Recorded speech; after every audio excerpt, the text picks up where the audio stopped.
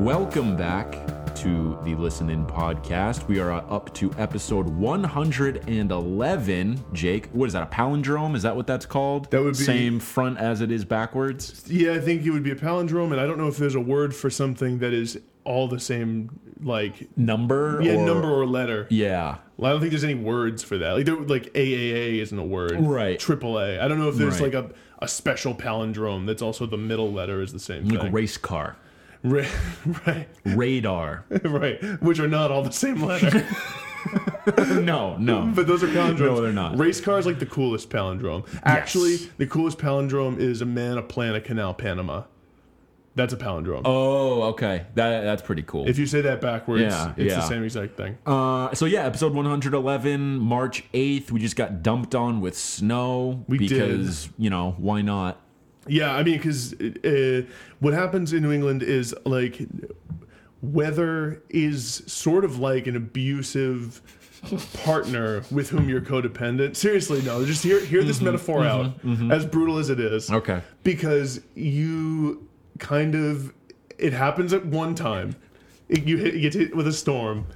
And then the weather's sorry. The weather's like, I won't do it again. Oh my God. No, just hear me out. Okay, all right. It happens a few more times. There's a few little incidents here and there. Yep. And you're like, all right, I don't trust you, winter. And you keep screwing me, and I'll let my guard down, because in March, there's usually a couple weeks where it's like, oh, it's in the 50s, maybe even the 60s, some years 70s. Maybe we're back on track. And then it hits you with, like, seriously, without fail, throws you down the stairs around St. Patrick's Day or the week before, you get blasted with an unexpected storm. And they're like, we got a foot of fucking snow this week, dude. Like today, we got a foot of snow. And it's just like, and you're like, why did I ever trust you, winter? Right. Why did I trust that you would lay off? And let spring come in? When does spring officially start? I think it's March 21st, isn't it? I think you're right. We do have daylight savings this weekend. Yeah, it which flips is a back, huge, so we gain help. It's been staying light out for later, which is good. Always very helpful. Well, and what happens too around this time is, like, the snow doesn't last as long. No, you know this will be gone in like a week. It won't take long. It's already not really accumulating that much on the street. No. But believe it or not, listeners, this is not a podcast about weather or small talk. Or abuse. Well, no, it's not about abuse. It's about music. And this is a big week in terms of album releases, Sean. Yeah. We mentioned this last week. This is probably our biggest album release week so far in 2018. We had a lot of good ones. The four that we are going to be talking about are the new Titus Andronicus album, new Lucy Dacus, new Camp Cope, and new Soccer Mommy. Let's dive in first, Jake, with that new Titus Andronicus. Okay. This is called A Productive Cough. It's the follow-up to their last album, The Most Lamentable Tragedy, which I believe is like a triple album. It's very long. Big artistic statement. I've never listened to that. It's actually really good. For good. Titus, my exposure has been The Monitor many times. I've listened to The Airing of Grievances a few times, and now this newest album. So there's some gaps for me in their chronology.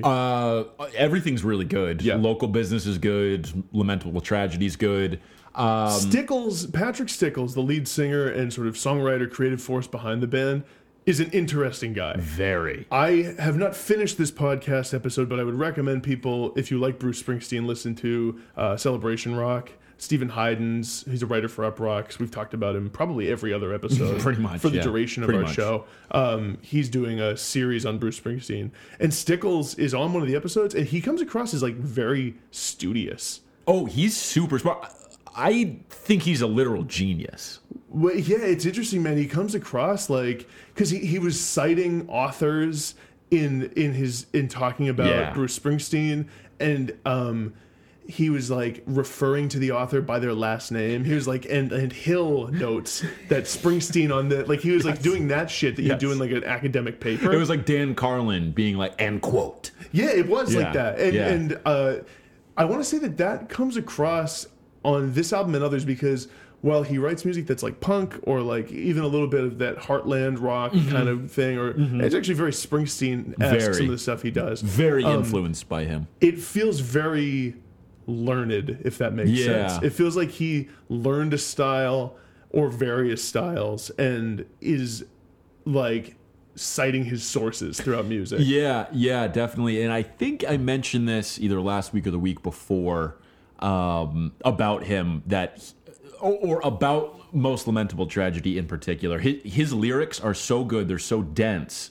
that you almost need to like explicate it like a poem. And he actually did that on the lyric website Genius for Most Lamentable Tragedy. You know, you can like put notes. Yeah. He did that for every single with his song. own lyrics. Yeah, which was really, really cool. I think he is probably one of the best lyricists who are like kind of in their prime right now.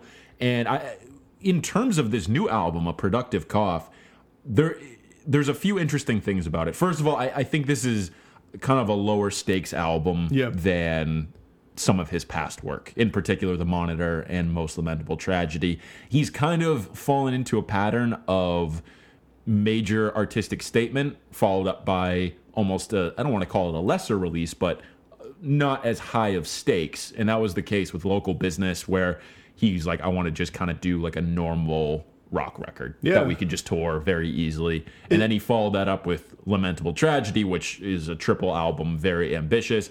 And he seems to be going back to kind of a lower stakes release here with A Productive Cough. Which leads us to one of the major things we wanted to talk about, and something that, I mean, maybe it seems obvious to some listeners, but I think it blew both of our minds a little bit. Yeah. About how genius this album title actually is.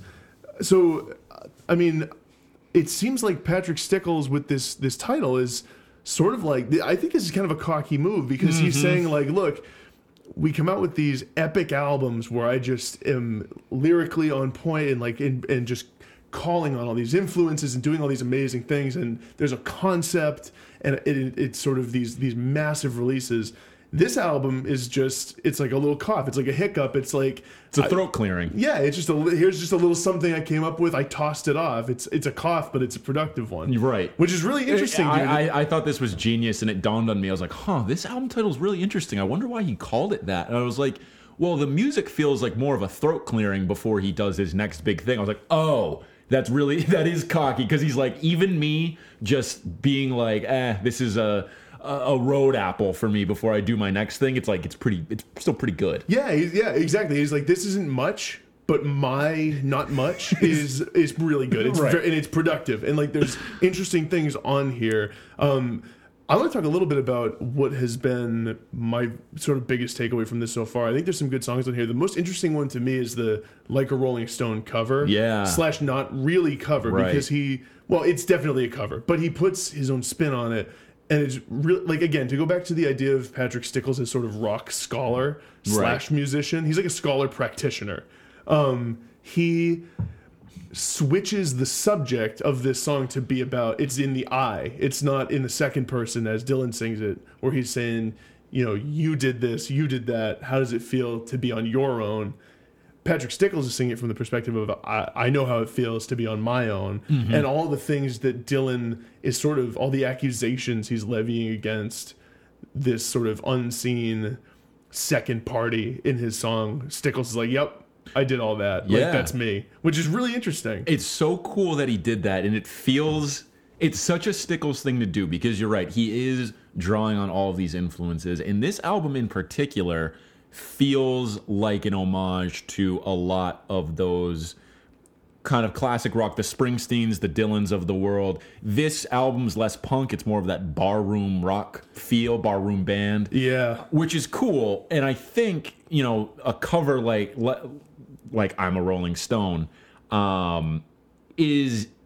It's as cocky as the album title is, in a way. It is, dude, yeah. But it's like you're taking one of the most critically acclaimed and popular songs of all time and putting this different spin on it in a really smart way. And it's interesting because, like, musically, it's like, it's just like a cover of this. And that's kind of, it's a microcosm of the whole album, where it's like, this album, taken at its face value, isn't great musically. Right. It's like, this is pretty good. The idea behind it all, how this is just kind of a throat clearing, or I'm doing a Rolling Stone cover, I'm doing these little things. It's cooler and better, I think, in theory almost than it is in practice. And for that reason, I think I understand the negative Pitchfork review of this, although I don't agree with it. I think it deserves higher than what it got. What did it have? Like a 5.9. 5.9. Yeah, it deserves higher than that. This probably deserves somewhere in the 7s. I think they really took this album at like face value. That's a score of like, I'm not looking beyond what, Yeah, but it's like in their defense, which I hesitate to do at all, it's almost like, how else can you take it? Like, it's almost like I feel like if you want to judge it on that, where it's like it's almost a statement on itself, right? Does that make the music better? No, it might make it more interesting, right? And that's my whole thing with this album is it's interesting more than it's good. Right, I agree. Like, I have probably listened to this like 4 or 5 times, and there's certain songs that I really, really like on here, like Above the Bodega. That one's really cool. Really, really good. I really like Real Talk, dude. Real Talk is great. Is that great. the one about the storm? Is it the one where he's like, if the weather's as bad as the weatherman says, we're going to have a real bad storm, a real bad year or whatever? Yep, that one's great. Above the Bodega is great. Do you know who is the female vocalist who seems to sing on like all their records, at least one song? Yeah, I read that somewhere. I forget who it is. But she sings on Crass Tattoo on this one. I forget what her name is, but she does a great job. She adds kind of a delicate layer to the gravel voice of Patrick Stickles, which is nice. So here's a trust tree, Sean, related to this album. On the I'm Like a Rolling Stone cover. Yeah. At the end, when they do that thing where they're like, I feel like Mick Jagger. Do you feel like Mick? I feel like Keith Richards. Do you feel like Keith? I didn't realize until this most recent listen that those are Rolling Stones. That's what he's saying. I was like, he's just referencing like 60s, like he's like, don't forget about Brian Jones. Yeah. I thought he was doing like, I thought it was just, he was sort of just making offhanded references I thought he to was rock stars. Yeah. But he goes through all the Stones specifically. So he goes through makes a lot of Bill sense. Wyman and Charlie Watts and then Brian Jones. I was like, oh, dumbass. To myself. I was like, that's because those are Rolling Stones. They're members of the Rolling Stones. Did not pick up on that until you just pointed it out. Okay, so we both need some shade from the trust tree. Yes, we do. Overall, like I said, this is a good album. This is more of a curiosity in the Titus Andronicus catalog than it is going to be one that I'm always returning to, years from now, like I am with The Monitor, or even some of their other ones. So I'm very excited to see what they do next. I think if you buy in to the Titus Andronicus and Patrick Stickles myth of them actually being one of the most like capital I important rock bands, then this is going to be really great. If you have not listened to them, don't listen to this album first. Listen to The Monitor. Yeah, definitely go with The Monitor. You know what else I was thinking? Not to cut off whatever thought you were having, but I also had the thought about how a productive cough also kind of goes along with Patrick Stickles' vocal style. He always sounds like he's mid-cough. When he's singing, he sounds like he is clearing his throat all the time. Yeah. I wonder if that is also some part of it, where he's like, it's like a small productive version of that. It probably is. Could be some reference to that. Also, if you're interested in Patrick Stickles, I went on a deep dive of him probably like a year and a half ago and read like all of the interviews he did during the Most Lamentable Tragedy press tour. He did a lot, and they were really, really good. He went into detail about how he has like manic depression and how that influences his writing and things like that. I would recommend seeking those out if you want to learn more about this guy, because he is, I think, a true genius and one of the most important lyricists and artists working right now. Also one of the best and fullest beards in music. Oh my God, yeah. Holy shit. Unbelievable. With beards, it helps to have a black hair thing going on. It does. And he's got it going on. Yeah, he does. He really Stickles does. is a cool guy. Very. The next album we wanted to get to is Historian, the new release from Lucy Dacus. We got into Lucy Dacus. Well, I guess the world sort of got into her. Anyone who listens to her got into her with her debut album, No Burden. Had songs like I Don't Want to Be Funny Anymore, Strange Torpedo, Troublemaker Doppelganger, something like that. That was, I think we both really liked that album.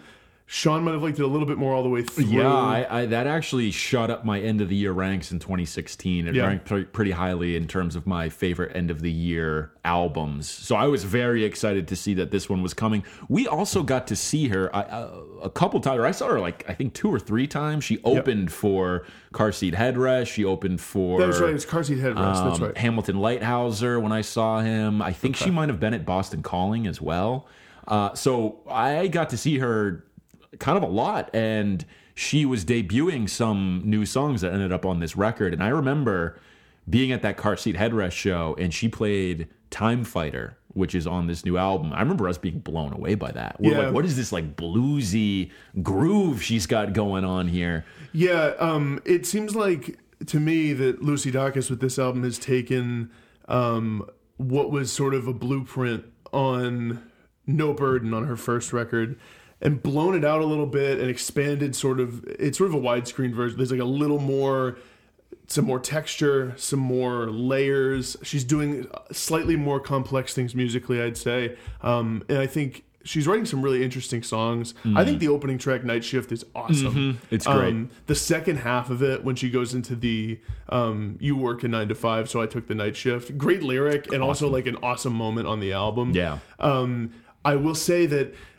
I feel as though I need a little more time with this album like I would have with No Burden, because the more and more I listen to someone like Lucy Dacus, where I feel like her style is a little more lay back, let the music and vibe do sort of the talking. She's not going to totally carry you home with some blow you away melody. No. But they slowly reveal themselves over time. And that has started to happen to me with this album. I've been going back to it quite a bit this week. And it has kind of revealed itself over time. I really, really like this album. I think it's right on par with No Burden. My favorite song, and maybe it's just because I did hear it live and had that kind of memory of it, is Time Fighter, though. I think that song's awesome. There's a great lyric on there of, I fought time, it won in a landslide. I think that is a really cool lyric. Some nice bluesy grooves on there as well. But yeah, overall, this is a really, really good album. I would recommend checking this out and her first record if you haven't heard either of them yet. I would recommend it as well. And I just wanted to point out that I sort of appreciated, I was listening today and I realized that on the song, I think it's Body to Flame, I'm pretty sure it's that one, she's mixing in some string section stuff that I thought was pretty cool and tasteful, and I think it kind of spoke to how effective it was that I didn't even notice it the first few times. It just sort of fit the album and fit the song, and then today I was like, oh shit, she's fucking with violins now. She's mixing it up a little bit, and so it's pretty cool. And I agree, it seems like a natural progression for her, so yeah, worth checking out. So the next album we want to talk about is the new Camp Cope record, How to Socialize and Make Friends. Socialize spelt the Australian way without a Z. It actually... So how do you feel about that, first of all? It slightly bothers me that it's not a Z, although I think having the Z on there is a little... It's a little too much if you actually think about it. I always felt it's such a crass American way to spell it. That's almost literally exactly what I was going to say. Is that by embracing the Z, Americans are clearly less refined. It's so obvious. It's socialize. Oh, it must be a Z. We're so fucking dumb. It feels dumb, right? Americans are stupid. Yeah. In a lot of cases, truly stupid. God, I think there's a certain tastefulness to spelling it socialize. I do too. Ooh, Charlie horse. That's no good during a podcast. Those hurt. Those hurt. You know what else has been happening to me lately? Is my feet will cramp up.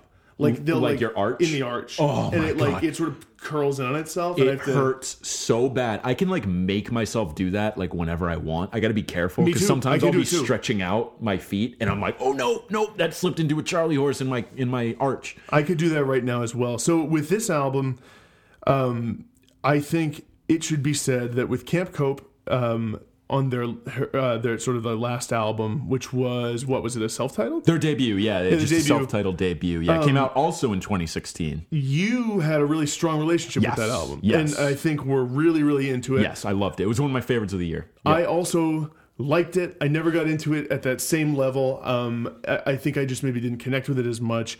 With this new album, I was really, really excited, dude, because the opener and How to Socialize and Make Friends, the two singles that came out of the cycle coming before this album was released, had me really excited. I think the opener is a great pure energy punk song with an awesome, catchy bass line. And I think that How to Socialize and Make Friends is one of my favorite Camp Cope songs they've ever come out with. I am enjoying this album, but I'll say this. I feel like the formula of a Camp Cope song, they need to experiment with some other things, because the general formula, as far as I can tell, is they strum a few chords, they have a nice little riff sort of going, a nice little groove, and then I forget it. Is it Georgia Mack, the lead singer? Oh, I'm not sure. I think that's her name. I don't remember. I think it's Mack with a Q. That's really cool. Which is fucking cool. Camp Cope is... This is ultimately my point. Camp Cope is a cooler band in image and in theory than they are for me musically. They're like the Sex Pistols. They're like one of these bands that I love in theory, and then I listen to a full album and I'm like, like... To be frank, some of these songs don't totally hold together, and there's nothing that memorable about the melody or what's going on here from that perspective. I really like instrumentally the sort of the grooves they come into and the overall tone, and I appreciate the things they represent, and a lot of her lyrics are great. Yes. I grow a little weary of Camp Cope as on a full-length listen. Okay. I agree with you on this new record. I think that first album really hit some emotional highs. The subject matter, the lyrics were all spot on.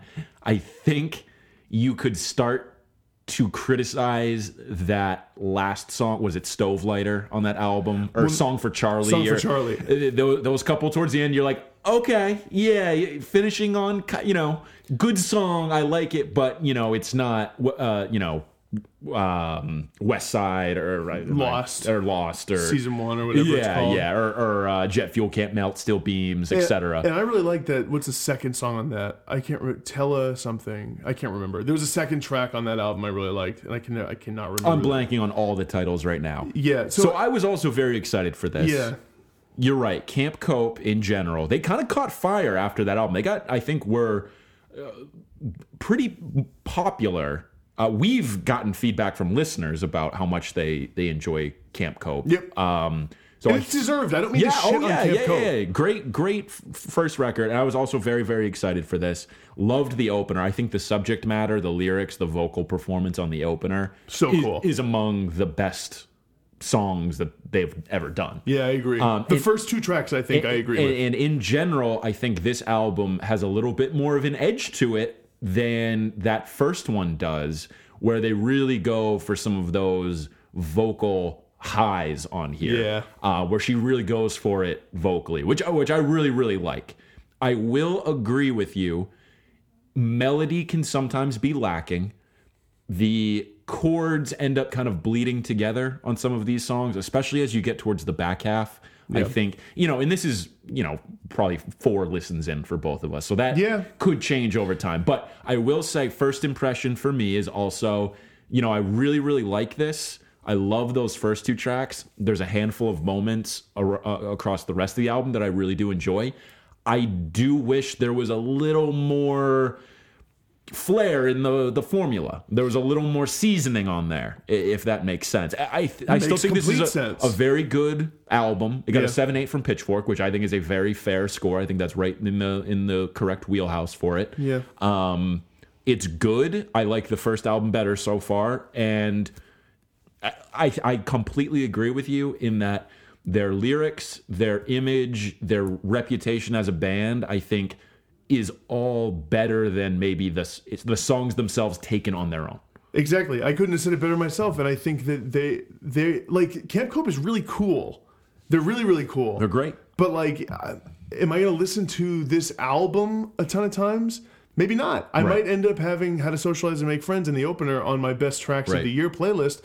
And you brought up Song for Charlie, which brought up a point I wanted to make. So the song on this, I've Got You, and the Song for Charlie on the last album. Of the Camp Cope formula songs, this is my least favorite formula. The first time I heard I've Got You, I was like, oh, you're doing Song for Charlie again. And because it's sort of the song where any guitar player knows the 2 chords that she's switching between here. I think it's like a G and a C sus2. And it's like kind of just those 2 or 3-ish chords, maybe E minor. gets thrown in there. Again, this comes across as so fucking bitchy. I know that. I know. But I sometimes, with like these songs where it's like, it's not going to be my favorite on the album, and there's not the cool band swagger to back it up, and it's just like basically a guitar strumming and the lyrics and vocals, it doesn't connect with me, man. It doesn't do it for me. Song for Charlie never did. Right. This song doesn't. It's, again, like the lyrics are touching. It's about clearly about her dad. Yeah, yeah. And I think it would work just as well as a poem. Yeah. Does this need to be a song? Maybe not. Maybe not. It's a fair point. Like, what is she bringing to the table musically that means like, oh, this has to be a song?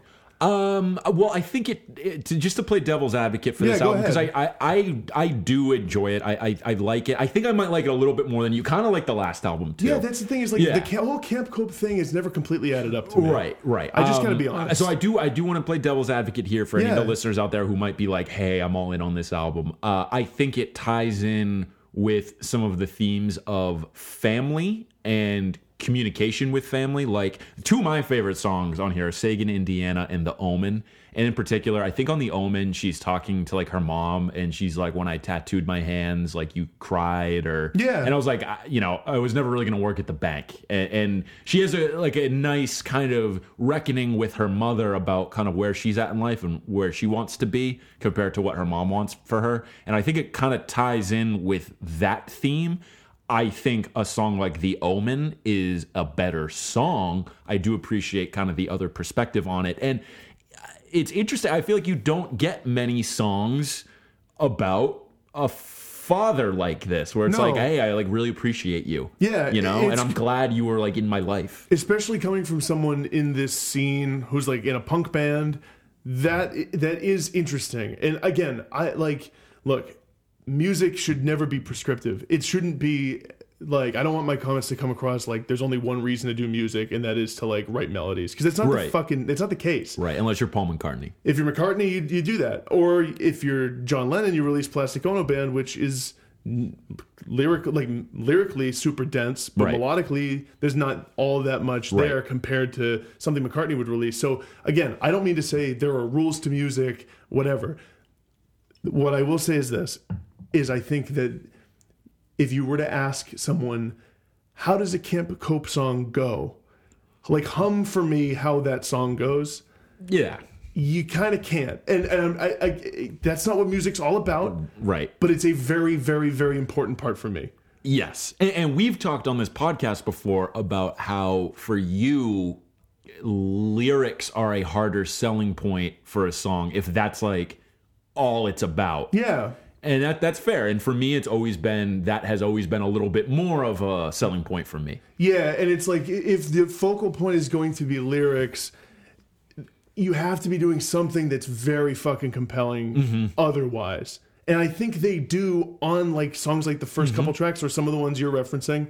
But there are others where I feel like, do the lyrics pack enough of a punch for me that I'm like, yeah, that carries this on its own. I don't always feel that way. I think that's fair enough. And so I don't know. I feel sort of a couple ways about it, because I do feel bad saying negative things about it. I wouldn't feel bad. I think it's an honest take, and I appreciate it, because I also, as much as I like this band and I like this album, that was my criticism too. I was like, well, it's good, but some of these songs sound the same as you go on and as you have repeat listens. So I think it is a fair criticism. I think we both like this album and recognize it's good. I think I might like it a little bit more. I think you like Camp Cope in general, yes, more than I do. Full stop. Yes, yep. And I'm. That's fine. Yeah, that's totally fine. Right.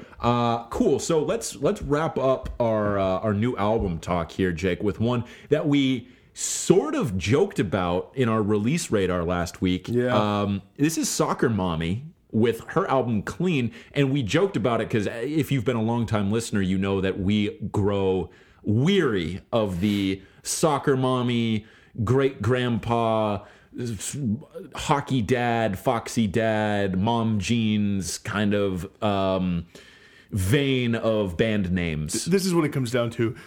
Sean and I were raised what's called Roman Catholic, and when you grow up Catholic and in houses that and societies generally in terms of New England and Catholic schools in places that stifle emotion and stifle connections and feelings. Saying the words mom and dad, or mommy and daddy specifically, send what I would call a chill up my spine. That, yes, and I would agree. Also saying jammies in conjunction with that. I don't know what it is. I don't know. We might need to dive into this in therapy. Yeah. Oh, dude. But yeah. That being said, I think this album is excellent. I think of the 4 albums we have now talked about on this podcast that we listened to that came out this past week, this one is actually my favorite. Mm-hmm. I didn't really expect that to be the case, Jake, but I love it. I've been listening to this more than any of the other ones we just talked about. I think this is really, really good. It reminds me, in a way, of the Sidney Gish album that we love so much that came out earlier this year. I think both of them are around the same age, kind of doing similar stuff.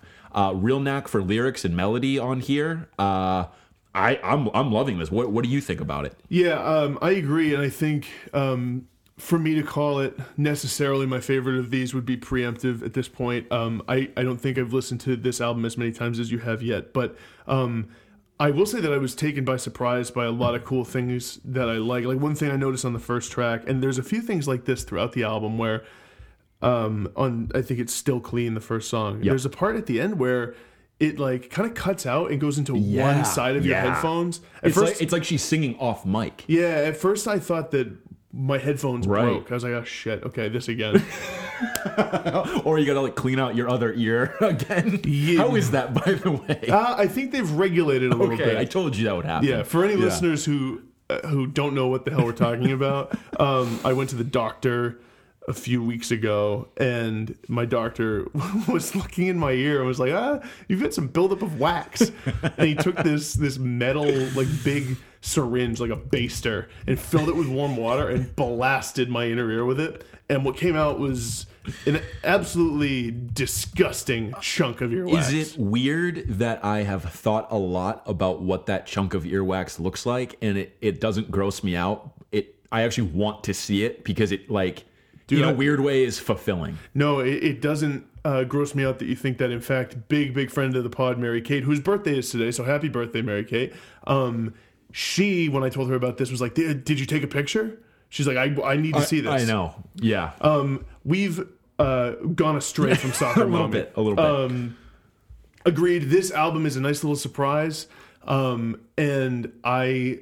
like sort of the general vibe that she's going for on this album. I wouldn't say I have much in terms of fully baked takes on it yet, to be honest, but I agree with the overall sentiment that it seems like it's going to be a really nice album to grow on me throughout the year. I would recommend continuing to listen because some of those melodies really start to reveal themselves. Also, really cool lyrics on here. I wanted to point out a couple of them. One of them is on Scorpio Rising. I think it's a really cool song. This is like kind of a funny line to me. And it's towards the end of the song. She goes, "I'm just a victim of changing planets, my Scorpio rising, and my parents." And it's this really funny take on like people put so much stock into the astrological signs. It's like, yeah, maybe that's having an influence, but so are like your parents, this tangible thing. Nature versus nurture. Yeah, so I thought that was a funny lyric. And then the other thing I wanted to bring up is this sort of reminds me of that first Best Coast record. In some of the lyrical qualities here. And what I mean by that is that both artists in lyrics on both those albums, they're not afraid to kind of wear their heart on their sleeve and be a little obvious sometimes, which I really like. And I kept thinking, I thought about this the first time I heard Last Girl, which is one of my favorite tracks on here. It reminded me so much of Boyfriend by Best Coast, because there's this theme on Boyfriend of the other girl's not like me, she's prettier and skinnier, she has a college degree, I dropped out when I was 17. On Last Girl, the lyric is going, I want to be like your last girl because she's got looks that drive you all down, loved the way she wears her makeup, she would be so nice to wake up to, she's so sweet and she's so pretty, even more than me. I was like, oh, that's like the kind of the same theme of this. A little bit of self-doubt. Yeah, and there's a lot of those similar kind of themes on this album, which I think is really interesting. And I don't know. I kind of get a mix of Sidney Gish, Best Coast, some of those younger singer-songwriter projects that I've really enjoyed over the years. Yeah, that's the takeaway I've had, is that it feels like a really enjoyable, solid singer-songwriter album. And I can see the Sidney Gish comparison. I feel like it is probably less technical than Sidney Gish. It feels like Sidney Gish. There's like licks on that Sidney Gish album, like really nice like guitar solos. Sidney Gish like shreds, dude. Yeah. That's the thing that still blows me away. She's like an incredible musician. Yeah. She talked all about her perfect pitch and stuff in interviews, and like how like she can really, really play. Definitely. And that's not to say that the person behind Soccer Mommy, like, dude, I really can't say it. I know. I really can't say it. Do you, a little trust tree, I wish this was a different artist name. Me too. I wish it wasn't Soccer Mom. I'd be fine with Soccer Mom. Me too. I'd be like, okay, yeah. What about just Soccer? That's a cool name for a band. Yeah. Soccer. It's like George, I'll give you a great name. 7. Yeah. Dude, like, I don't know. I just struggle to fucking say it. I know. Anyways, I have no doubt she is a competent musician. It seems like her chops are more in terms of like writing songs. Melody. Melody, overall vibe. Yeah. Just like it's I think a simpler record based on the amount I've listened to it so far. But yeah, liking it. I am liking on some level all of these albums that came out this week. Not loving any of them though. So far, Soccer Mommy is the one I feel the most compelled to return to be frank. And like, fair enough. I would say Lucy Dacus after that. Then that's the interesting thing about Titus. It's like I actually think that Titus album, if you're just taking face value, is probably last. Yeah, it's probably like I don't know, man, because to me, like, Patrick Stickles is so interesting. I know. Yeah. I don't know, man. I think what I need to do with Camp Cope is just really try to listen to the lyrics. Yeah. I think I have to try more. And I have done that. I've listened as much as I do when I listen to albums the first few times. But if I were to rank these 4 albums in terms of how much I've enjoyed them, it would be Soccer Mommy first, Lucy Dacus second, probably Camp Cope third, and then Titus last. But I mean, like, Titus and Camp Cope I think are pretty close. Yeah, I could see that being the way it shakes out for me, roughly. Cool.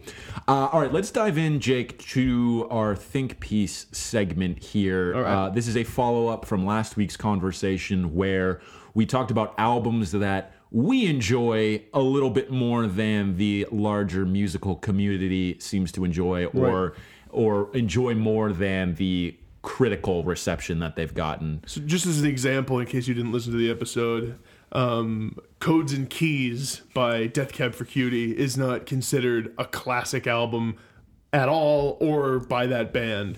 Yet I think we both really like that album. Yeah, we talked about kind of the Killers and Green Day on there. The running theme, the through line through those albums, in a lot of cases, was we bought a physical copy of the album when it came out. When we were younger. And as a result, just listened to it enough that like it became really important to us. Yep. So what we wanted to do this week is flip it on its head and have a discussion about albums that we don't like as much as maybe we should, given their critical reputation and the larger fan reputation as well, or fan enjoyment. So another way to think about it is we don't like them as much as you quote unquote should. Right.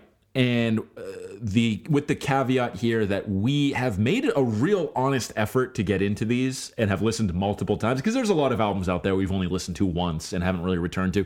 These we've all listened to like multiple times and have really tried. Yeah. And we have some similarities on here. Let's kick it off with one that we both have, Jake. It's Blood on the Tracks by Bob Dylan. For some reason, this has been the case for years and years and years.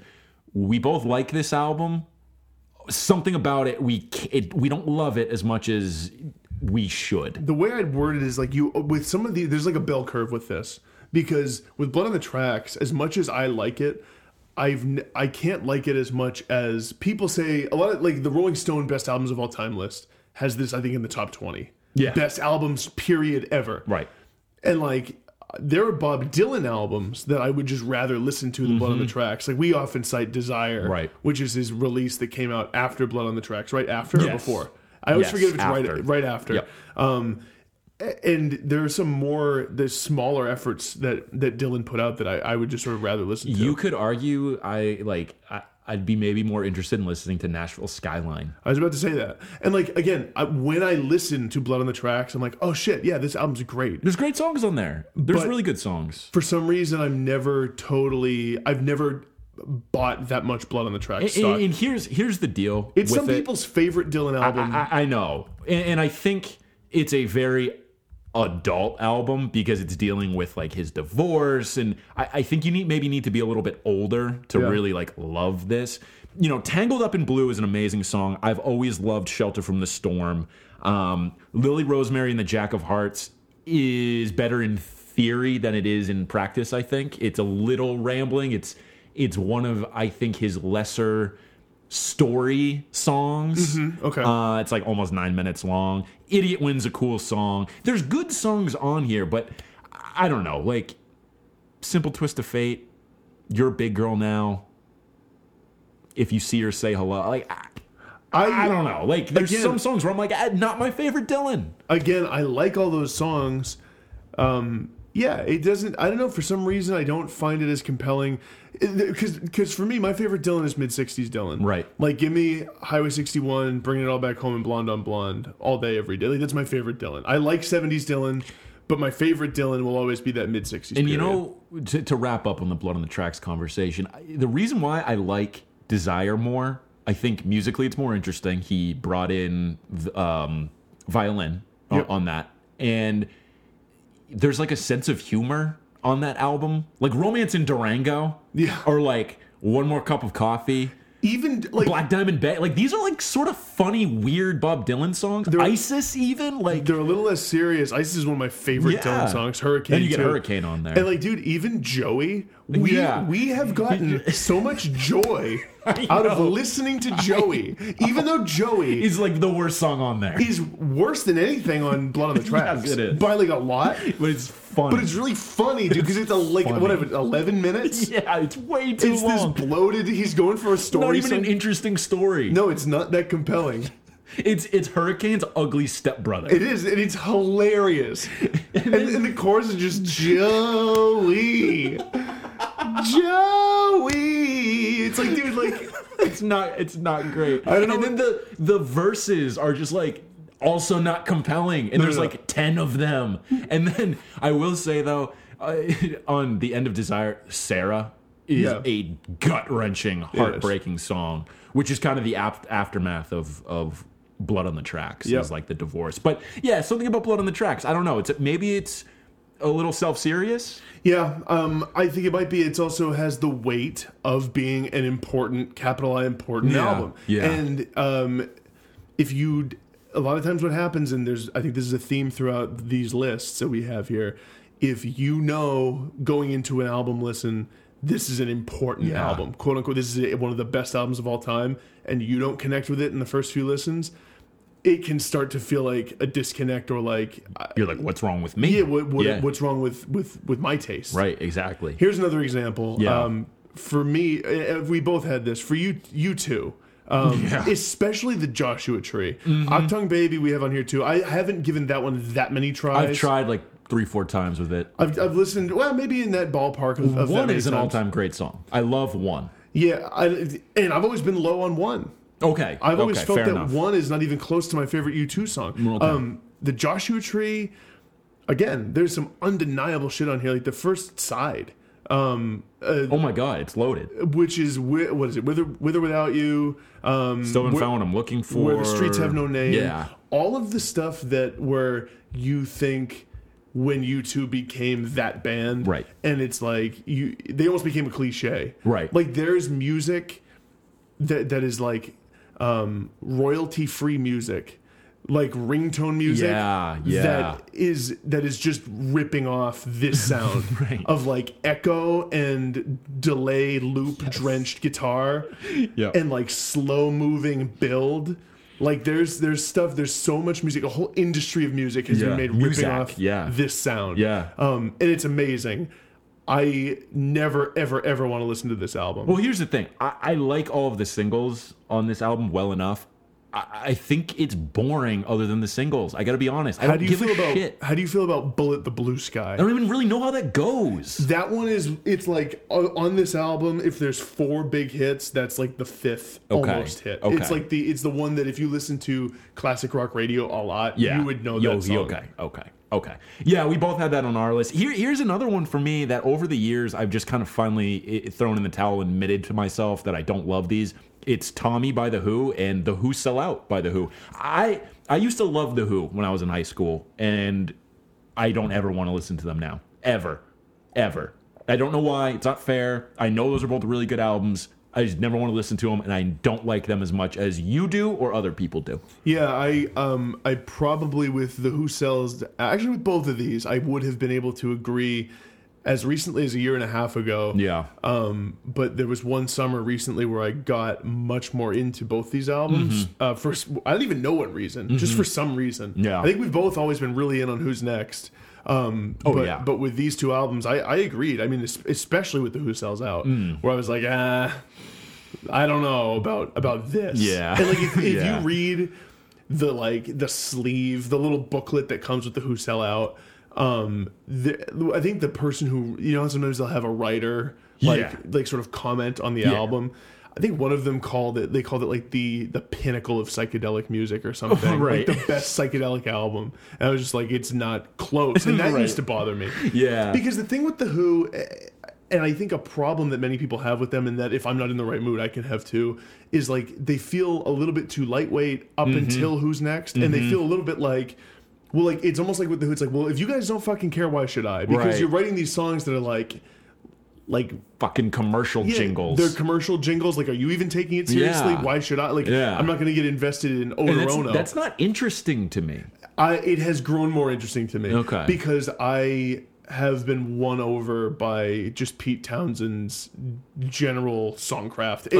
I don't know what happened, dude, but I had this listen to The Who Sell Out where I was like, oh, like I kind of get all these songs I never liked. For some reason, it just clicked. Fair enough. Here's one where it's going to be mostly on me. Okay.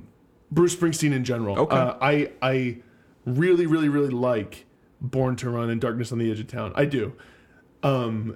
I think they're amazing albums, and I truly think they're genius. But if I'm being honest with myself, and I totally am admitting what I know I always feel about Bruce Springsteen, it's that just in general, as good as he is, it doesn't connect with me the same way. It comes close, and I've had listens of Born to Run and Darkness on the Edge of Town where I'm like, okay, like I feel like I'm getting it. Yeah. But I know this much: when you're listening to music, you shouldn't have to be thinking like, like I get it now. No, you shouldn't. No. And that's a sign, if anything, that it's not totally resonating with you the right way. Bruce is such an interesting one, and I think this is actually the case a lot of the time with people. Is they're like, I don't know, I don't get it. For me, it's Nebraska in particular that I don't like as much as other people seem to. The people say Nebraska is their favorite Bruce Springsteen album, and I recently re-listened again. I was like, come on, Sean. And it was the same thing. I was like, Jim, I don't know. And no, I don't. Did he get it? I don't. Did he get it, Jim? No, he didn't. It's close. It's going to be close. Tony Romo in the building. And the answer is no on that. And I think that's the case. It's kind of the case with The River, Tunnel of Love to an extent. There's a lot of Springsteen where I'm like, I like parts, I don't love it. Born to Run, Darkness on the Edge of Town are amazing. They're some of my favorite albums of all time. But I think Bruce is one where sometimes it just doesn't always stick. So I understand that. That's fair enough. Here's one that I think would probably apply for both of us, and I think is one that I don't like to admit, but I think it's one of the ones where the bell curve of this kind of comes into effect. And it's Sgt. Pepper by the Beatles, which feels like the most silly thing to have to add. Sgt. Pepper. It's like everyone's like, I wonder who that's by. Because Sgt. Pepper has this reputation as, in many people's eyes, the best album of all time. Right. And that's what Rolling Stone deemed it. That's what a lot of lists have deemed it. I think there's been some history revision where people say actually Revolver's better, actually Revolver and Rubber Soul are better, or and the White Album.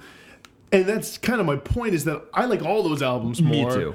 And I'd rather listen to those albums more. And as great as Sgt. Pepper is, as important as it was for its time, as many good songs and ideas and interesting sonic experimentations as there are on Sgt. Pepper, it's not even my favorite Beatles album. No, it's not in the top 5. Right, it's not my favorite Beatles album. So how can it possibly live up to its grand reputation? It doesn't. Is it? I think we've talked about this many times on the podcast.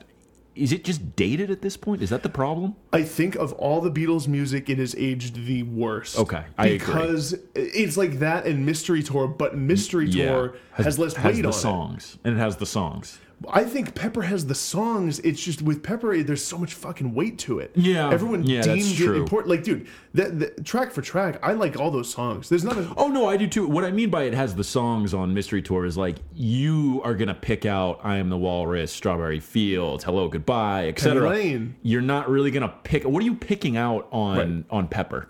Right, and that's the thing with Pepper is like there's not. It's not a singles album. No, it's an album's album. Yeah, and I think the best, like my favorite Beatles albums work both ways. Like with Revolver, I can listen to like any of those songs anytime. Pop on 100%. For No One. Put on I'm Only Sleeping. Put on Tomorrow Never Knows. Like I'd love to hear those. With Sgt. Pepper, it's like if you put on even Fixing a Hole, which is one of my favorite songs on the album, or like Lovely Rita, I am immediately brought to this place of like, oh, this is a Pepper song. And that's just how I view it. Me too. It's actually this really weird thing in their catalog where I can't view it except for what it is. Even like Lucy in the Sky with Diamonds, which I think is maybe one that people would be like, oh, you picked that up. It's the same thing. I'm like, oh, I'm in Pepper mode now. Yeah, and Lucy is one of my like least favorite of the John psychedelic songs. Give me Strawberry Fields and Walrus over 100%. 100%. Every time. And my last point about Pepper is that actually, with a little help from my friends, has grown on me over time. Believe it or not. I used to like it a lot less. But it's grown on me. A few rap ones here, Jake. We have some overlap. Kanye West, The College Dropout. We both had that on our list. You could even make an argument for 808s here, too. Oh, you could definitely. But I've heard people classify College Dropout as their favorite Kanye album and the best Kanye album. I fundamentally disagree with that. It's probably my least favorite. It's sort of like the Dylan thing where it's like, it's not my favorite Kanye. Right. Not my Kanye. Yeah. As much as I like Late Registration, and I really do like that album, give me the blown out craziness of My Beautiful Dark Twisted Fantasy any day over this early soul sampling. And that's blasphemy to certain people. Yeah, absolute blasphemy. It might be, but like I think those are the people who had stock in Kanye early. Oh, 100%. And it's like I got into Kanye around 2009, 2010. Right. So when Twisted Fantasy came out, I was like, shit, this is my Kanye. This is like this is gonna be my favorite stuff. Right. I agree with you on College Dropout. A few more rap ones here, and this is one we've talked about a lot on the podcast, or at least I have, is all of Run the Jewels. Just doesn't really do it for me. Everyone else loves them more than I do. I don't really have anything else to say other than I just don't like them as much as other people do. And then you had another rap one on here, Jake. Yeah, I've Ready to Die by Notorious B.I.G., where that's an album that I bought in high school. I bought the CD of this album, and like I really like Juicy and all the sort of the hits you hear from Biggie. I've always loved his flow. I think he is an amazing rapper. I guess what it comes down to for me is like as much as this album's reputation sort of precedes it and it's considered this classic, I could never really get into it. Yeah. I never wanted to listen to the full album. It's pretty long. Yeah. And it's also like, I don't know if 90s rap is my thing. No, and I have never listened to this because of your take on it. I trust that I really think I would have the same reaction to it. I think I have even less patience for that 90s rap than you do. I really just don't care. I don't want to listen to it. I know for an almost mortal lock fact you would feel the same way. That's why I've never listened. As I do. Never listened to it. Here's an interesting one for you, Sean. That I wonder if, I don't know if I saw it on your list, but I'm sure you would think it if you listened to it. Yep. Thriller by Michael Jackson. Yeah, so I've never listened to this all the way through, or if I have, it's just been one time. It would probably be the same take for me. Well, it's like with Thriller, the song Thriller, the song Beat It, Billie Jean. Even I'm trying to remember the first track on the album, but there's some undeniable ones. Mm-hmm. But there's also like, for me, I have a hard time sometimes getting over on some of the songs the clunky, over the top 80s production of it. And look, if you want to talk about blasphemy, dude, there are some people who will defend this fucking album and Jacko in general. Yeah. I get the feeling that I'd be more into Off the Wall. Which is the album that has Man in the Mirror? Man in the Mirror is later. That's like, I think that's either Bad or the one right after Bad. I think it is Bad. I love that song. It's a good song. So you know the song Don't Stop Till You Get Enough? Yeah. That's on Off the Wall. Okay. And it's like when Michael Jackson, it's the album before the album. Okay. It's Revolver before Sgt. Pepper. Gotcha. And I think that in the theme of Revolver, I just have a feeling, and I've listened to it a couple times, I think I like it more.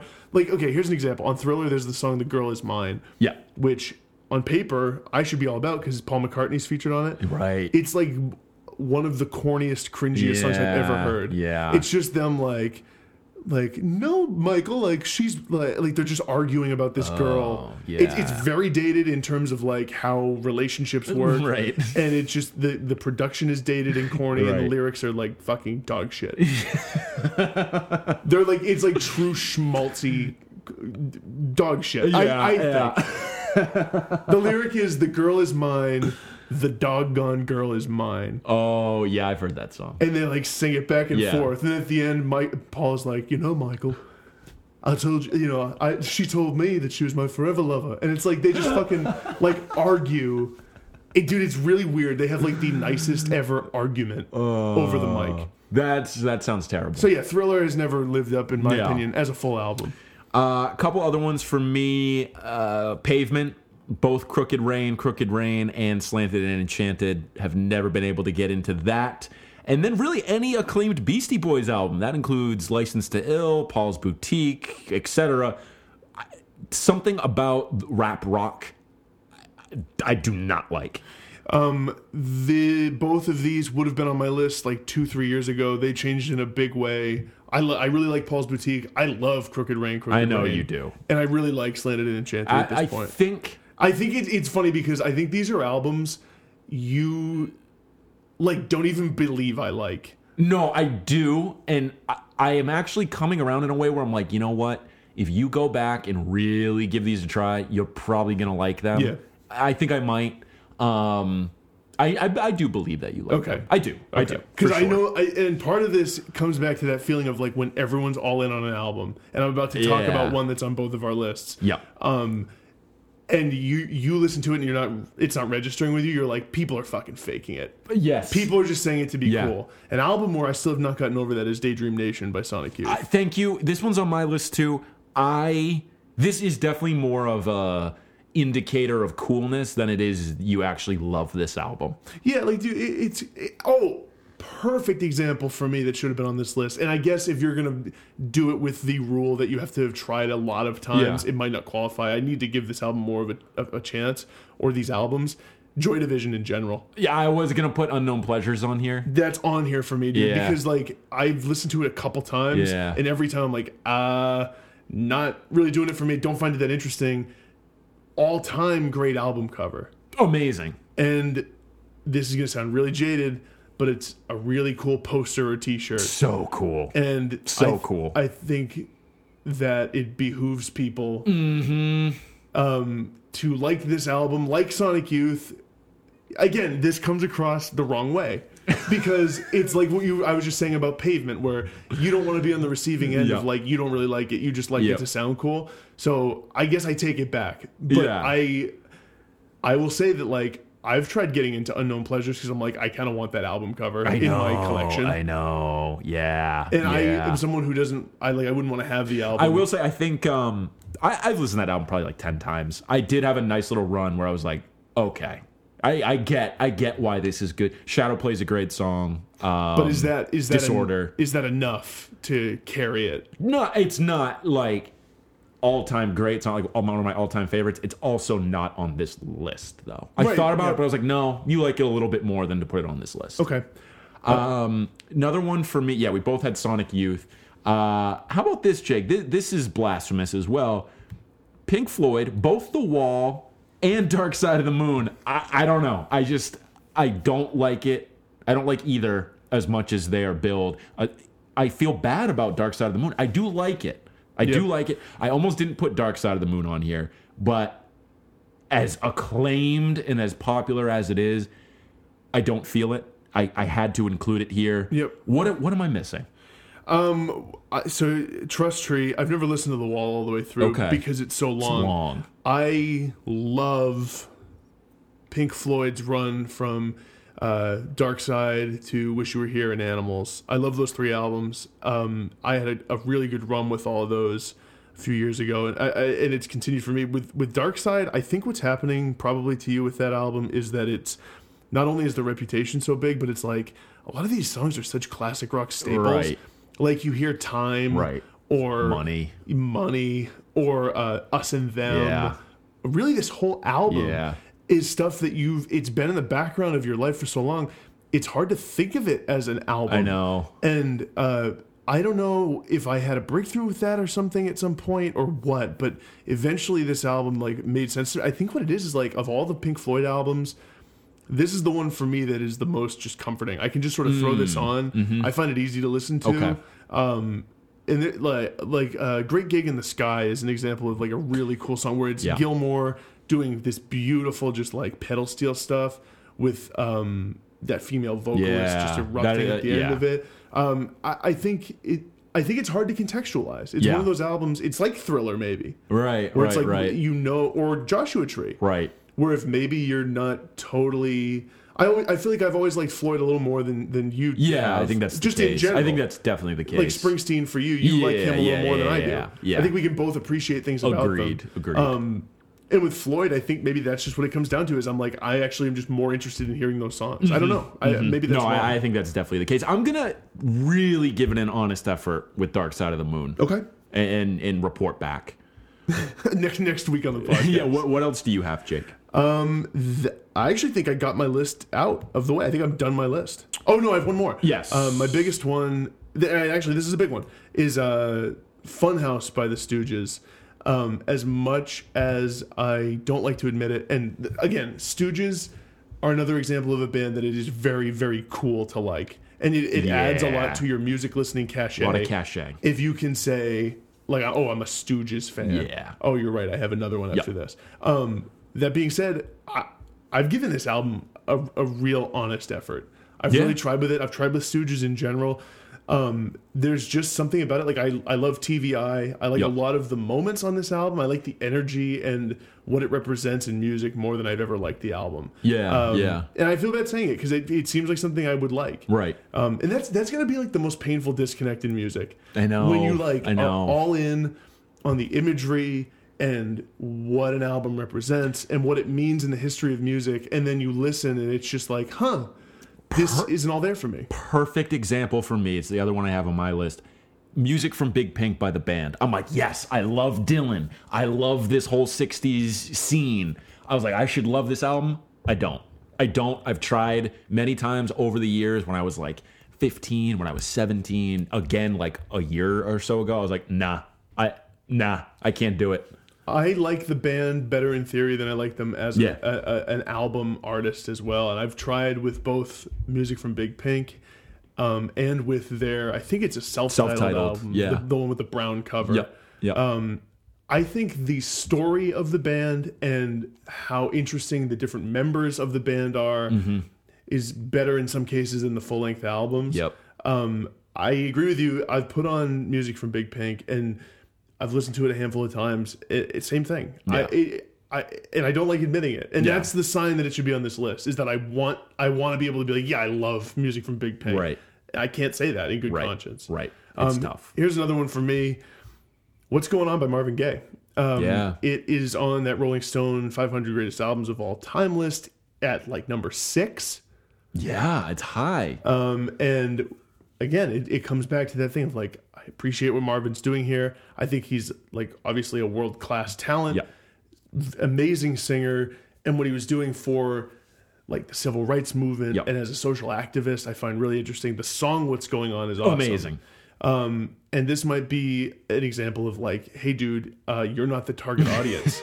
Because the rest of the album plays, and I'm like, okay, like, I think I'm latching on to some of this. I think I get some of this, but it's like, it's not totally for me. And again, you shouldn't have to like force it. You shouldn't have to ask yourself, am I loving this? And every time there are moments where I'm like, yeah, like this is really cool. And maybe if I really, really listened a lot, it would happen for me, but it never has. No, I like Marvin Gaye more as individual songs than that album. Because I've listened to that album once, and I was like, yeah, I'm not loving this. Last couple for me, I have Let It Bleed by the Rolling Stones. I do really like this album. It's just, it's never the Stones album I want to listen to. Yeah, I would say that of that, we talk a lot about the big four that came out between 68 and 72. This is the second of those after Beggar's Banquet, before Sticky Fingers and Exile. On this list, I think this is probably the weakest full album, which I think a lot of people would disagree with strongly. I think a lot of people would maybe say Beggar's Banquet is, which I disagree with. But I'd rather listen to Beggar's Banquet. Me too. And then the last one I have on here is Definitely Maybe by Oasis. And this might seem like a weird pick. This album is so acclaimed by certain people. They call it one of the best albums of the 90s, the best Oasis album. People lose their shit for Definitely Maybe. I went out and bought this album, bought it at Newberry Comics after I had just gotten into What's a Story, Morning Glory. And the first 3 songs are great. Rock and Roll Star, Shaker Maker, Live Forever, and then Supersonic a little bit later. Dude, they're just swinging for the fucking fences on those song titles. They are, yes. And then there's another one called Cigarettes and Alcohol, of course. It's something about Oasis. I don't love Oasis. Well, dude, like the Gallaghers are pricks. They're assholes. Although, I will say... you know that over-under segment Pitchfork does? Yeah. Did you see Noel Gallagher's? No, I can't even imagine. Dude, he's really, really funny. His accent is funny. Yeah, and he'll be talking like, one of them was just books. And he was like, people who write fucking books are idiots. And he's like, you'll be walking into a bookstore. He's like, you'll see a fucking book, and it's called the sexuality of the homosexual giraffe. And you ask somebody, like, what's this book about? And they go, it's about drug addicts. He's like, well, what the fuck is that title? Dude, he goes... That's really funny. He hates everything. I know he does. And he's talking about, like, one of the ones they ask about his mustache. He's like, the mustache must always be questioned. And he's like, the full beard, that's one thing.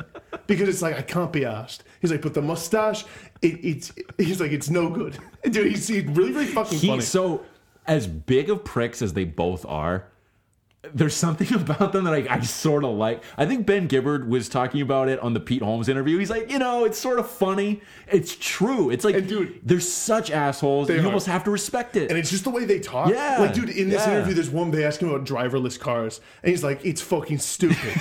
He's like, they'll have pilotless fucking planes next. I love this guy. Like, dude, he's really, really funny. And then at the end, they ask him about someone who he thinks is an asshole, and he's like, I'd take that guy and my fucking brother. He's like, and put them in a driverless car each and let them crash into each other. That's hilarious. Yeah, it is really funny. That's really funny. Part of me thinks it's shtick. Yeah, I think it is. And it's working because they know know what they're considered. So I stepped on your definitely. No, that's maybe. Okay, because that's. Honestly, that's what you want to talk about with Oasis is how crazy those dudes are. But yeah, Definitely Maybe is... I like Morning Glory more, and I don't even like that much. I have never listened to the full thing. It's good. I like Champagne Supernova. I like Wonderwall less than that, and I like Don't Look Back in Anger maybe best. That's the one that Noel sings, right? I don't know who sings. I have no idea. I can't tell them apart. I think what it was is Noel Gallagher wrote the songs, and Liam sang most of them, except I think Noel sings... Don't Look Back in Anger. Okay, that's an amazing. I think it's my favorite Oasis song. Is it? Yeah. So that wraps up our conversation. Listeners, what are some albums that you don't like as much as you feel like you should? Maybe it's some of the ones that we love and have talked about. You can come under the shelter of the Trust Tree. Unless you pick an album that we love. And then you're cast out. In which case, the trust tree will come unrooted and will grow arid, wither and die. It'll wither and die, and you'll be ridiculed under the hot sun of our judgment. Not really. Before we get to release radar, Jake, and sign off, I had an idea for Trim the Fat. We haven't done one of these in a while. I had an idea a slight variation on it. Instead of cutting albums down to be like 45 minutes or 50 minutes or whatever, we changed it a little bit to pick albums that would be improved by eliminating just one song. I think this would be interesting. It is still kind of trimming the fat, but it's like this album would be markedly improved if you eliminated a single track. Maybe we can both come to the table with one next week where it's like this album goes from like an 8 out of 10 to a 10 out of 10 if it doesn't have this one song. Okay, yeah. I think we can do that. I like that, and I think that we can still do the OG trim the fat at some point. Yeah, but I think absolutely. I think it is a good idea to have it be both ways, because like some albums could stand from trimming that are just like 35 minutes, 40 minutes. Right. Like you could do a little better. Right. Yeah, agreed. Absolutely. So yeah, let's both have one for next week. And then to wrap up, Jake, Release Radar. The only album, I mean, there's a David Byrne album coming out. I've never really listened to him. I don't really care. There's this Young Fathers album called Cocoa Sugar. I enjoyed the Young Fathers album that came out, what was it, 2015, I think? Oh, yeah. There's that, what's it called? Some White Men or Black Men Too? Yeah. White Men or Black Men Too. Yeah, it came out in 2015. I liked that album. I did too. That was like a cool little under the radar album that I never totally committed to being like, oh, I'm all in on this, but I always generally liked it. Right. And I don't even know if I'm going to listen to this new Young Fathers album. But, I think I will based on that. But it's like, it's out there. We out here. We out here. We out here. So yeah, other than that, it's a slower week. I think the week after this one, there's more coming though. And definitely that first week of April. Okay. There's some heat coming, but really quick, and this is totally a tangent, but it's March. And I was thinking earlier, is March the like weirdest month name, or at least the one that seems the least like the name of a month? To me, it always has been March. I would say May would be second. Found out about April, so she chose to march. Damn another broken heart. GAT in the Pathfinder. Yeah, I think it probably is. I think it's the one that sounds the least like a month to me. Yeah. March. Trojan in my pocket, Matt Liner. GAT in the Pathfinder. Who is that? Is that Pusha T? I don't know which one it is. I think it is Pusha T. Another awesome lyric on that album is the Mother Goose. in bed with Mother Goose. Yeah. The way that rappers is Goose. I think that's Pusha T as well. Dude, Pusha T. Pusha brings heat on that album. Yeah, he does. Dude, My Beautiful Dark Twisted Fantasy. Such a classic. I'm gonna listen to that soon. Yeah, it's been a long time. Yeah, I listen to that about like once every couple months, probably. Really? Yeah, it's been a while for me now. It's so good. But probably 10 years. Jake, it hasn't been out that long. 8 years. So not quite almost. 10. Yeah. Anyways, that is episode 111. We will see you next week. Thanks, folks.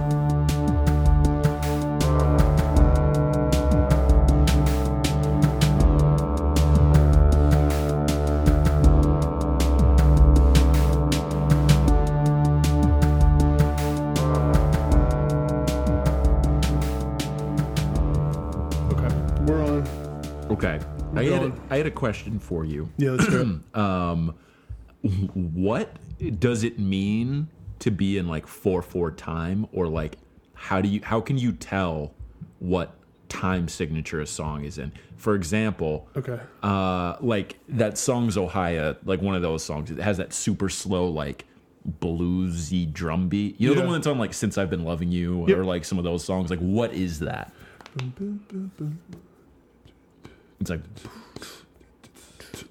yeah. I think that's in that's like either 6/8 or 3/4. So the way you tell is like take a song like, the one that comes to mind is Babies in Black. Where if you feel the beat on it, if you count it, sometimes I have a hard time telling the difference between 3/4 and 6/8. But if you do Babies in Black, it's like, oh dear, what can I do? And under that, you're hearing 1, 2, 3, 1, 2, 3, 1, 2, 3, 1, 2, 3. So it's in 3, or it might be in 6. You could also argue that that's 6/8 notes. 4/4 is like the most common time signature. So if a song is like, I guess to use the Beatles again, like I Want to Hold Your Hand. If it was like, oh yeah, I do 3, 4, 1, 2, 3, 4, boom, 2, 3, 4. If you like feel the beat in the background, it's basically counting the number of beats in a measure. Okay. So it's like you have to kind of feel it. Okay. Okay. That Since I've Been Loving You, I think is in 6/8. Or okay. It could. Some blues is in 12/8, which I don't like fully get. But that's how I'm not great at telling time. So like usually drummers are the people who have to be able to like. Yeah. Basically, my whole question was whatever that really kind of slowed down like bluesy drum beat is awesome. Yeah, I love it. And so like. Time signature and tempo are like distinct. Mm-hmm. So you could do any time signature slow, and you can do any time signature fast. Gotcha. Okay. So you could do 3/4 really quick. Okay. Like you could be like 1 2 3 1 2 3 1 2. Like you could do it fast or slow. Yeah.